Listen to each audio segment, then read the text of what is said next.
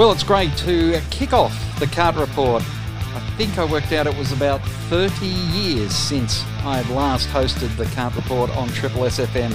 Well, it's on sportradio.com.au now, and I'm joined by, well, a former president of the Canberra Kart Racing Club and a man who's part of the Canberra Kart Racing Club's Track Extension Committee. And Circuit Webber, Eddie Ruiz, is looking better than ever, and everything is coming along quite well for the grand opening with Mark Webber being present on the 10th of March.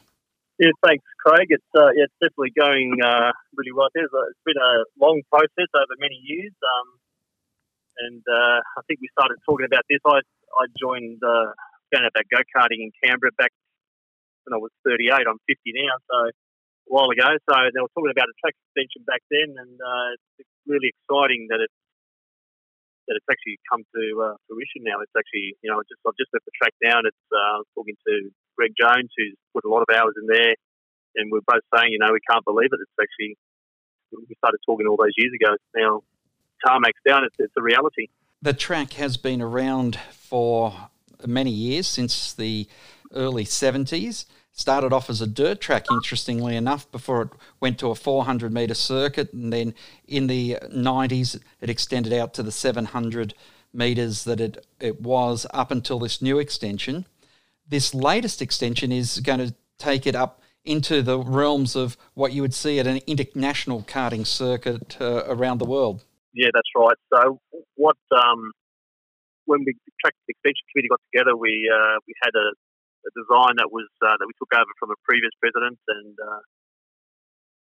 we thought, well, that's going to be expensive to do that. So we formed the Track Extension Committee, and we looked at other designs and took that out to some developers and some soil moving companies, and D Group came to the party, and they've been amazing.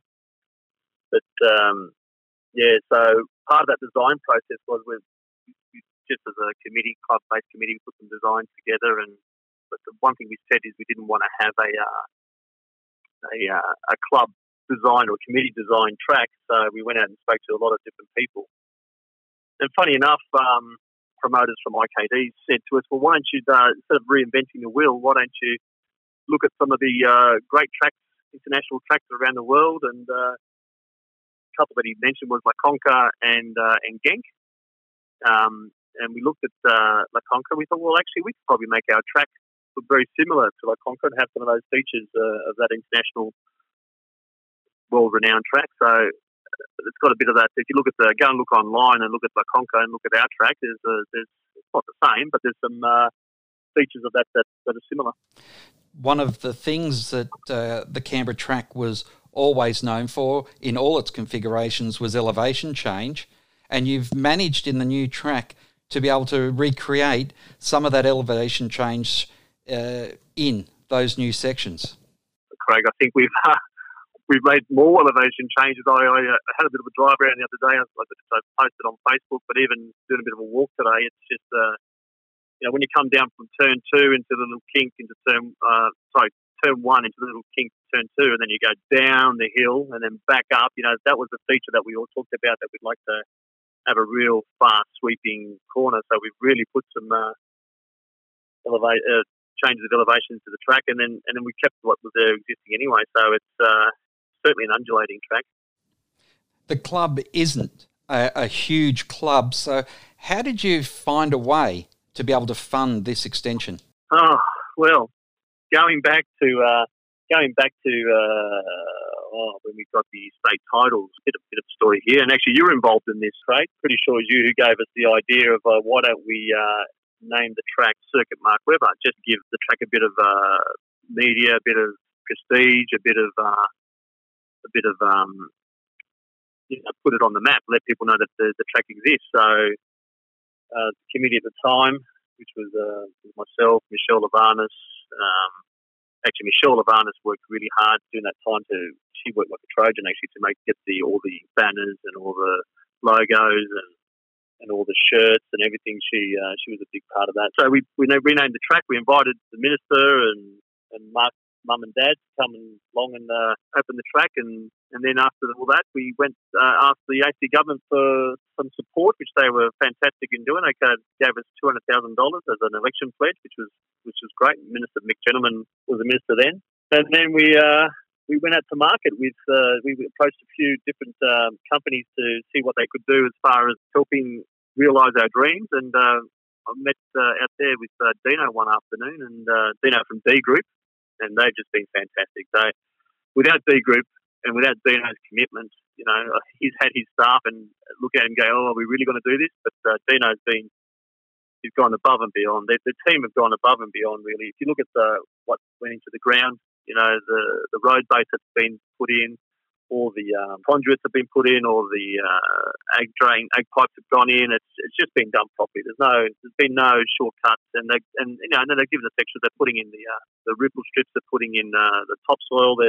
It's been a professional outfit, and really, AC government kicked it off, and D Group have just been amazing with what they've done, and Dino and his team there, Lincoln, and all the guys, and Mark and all that, really need to be congratulated. And you know, we're looking now at negotiating stage 2, so this will be more exciting stuff to come. And we had a chat today about that, so we're back at the negotiation table to see what we can do for the next stage. But as I said, without Dino from D Group, we wouldn't have been able to do it. And I'd like to say too, like, we've had some volunteers that the club have had some. We've been lucky to have. I mentioned Greg Jones before. You know, he's got an engineer degree in, I don't know, something to do with roads, dirt and stuff. So, but basically, he's put in countless amounts of hours, and you know, he's just been amazing. You know, without people like Greg Jones, who's part of the track extension committee, you know, he would have saved the club around about, you know, $80,000 to $100,000 just for the work that he's put in. So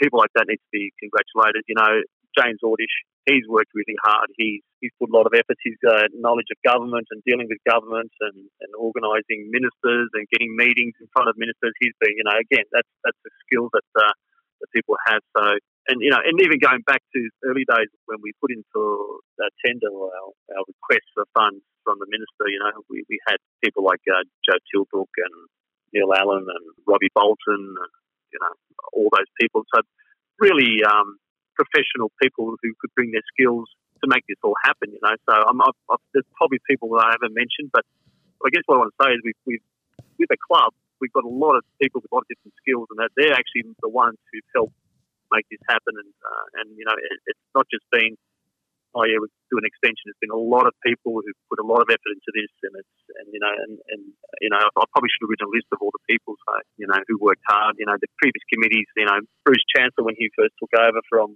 previous regime, you know, he worked hard. You know, when he took over, he dressed up the club, as in cleaned it up, made the track look good, presentable. You know, got people back there racing. You know, we've taken off from there. Khan Ether's been on the committee for a lot of years. I mean, as I said, I could mention a whole heap of people, and they've all put in great effort, and that's how it's happened. Eddie, it's great that it's coming towards the climax of the works. On the 10th of March, there will be the official opening, and as I mentioned at the top, Mark Webber will be in attendance. But it's going to be a great day for not just the Canberra Kart Racing Club, but you're also involving a much wider motorsport community. This was an idea, I think it was born from actually our president, Bob Harness. You know, why not get, I mean, Mark Webber's made it from karting to Formula One, which is the pinnacle of our sport, as we know. But, you know, there's been a whole lot of other people in between and who are currently racing. You know, so the Super 2s, for example, we've got Josh Fife and what's his name, Young Morse, Zane Morse, Zane. And, you know, they've done a lot of, they've come through the ranks and been great club members. I think they're still our club members. But there's other people like in the dirt racing, and there's people in Toyota 86s. We've got Cameron Hill, who's doing the Porsche Carrera Cup Series. Mia Bolson's doing the Legend Car Series. So there's a whole heap of different people who've moved on. So they're bringing out their vehicles as a spectacle, I guess, or an example or a celebration, I guess, of a better word.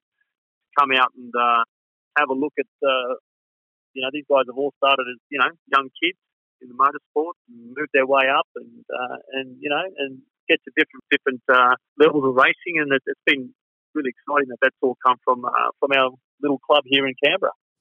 Well, Eddie, it's going to be a great day on the 10th of March. We're going to speak more about it here on the Cart Report as it gets closer. Thanks very much for kicking off the new generation of the Cart Report here with me today.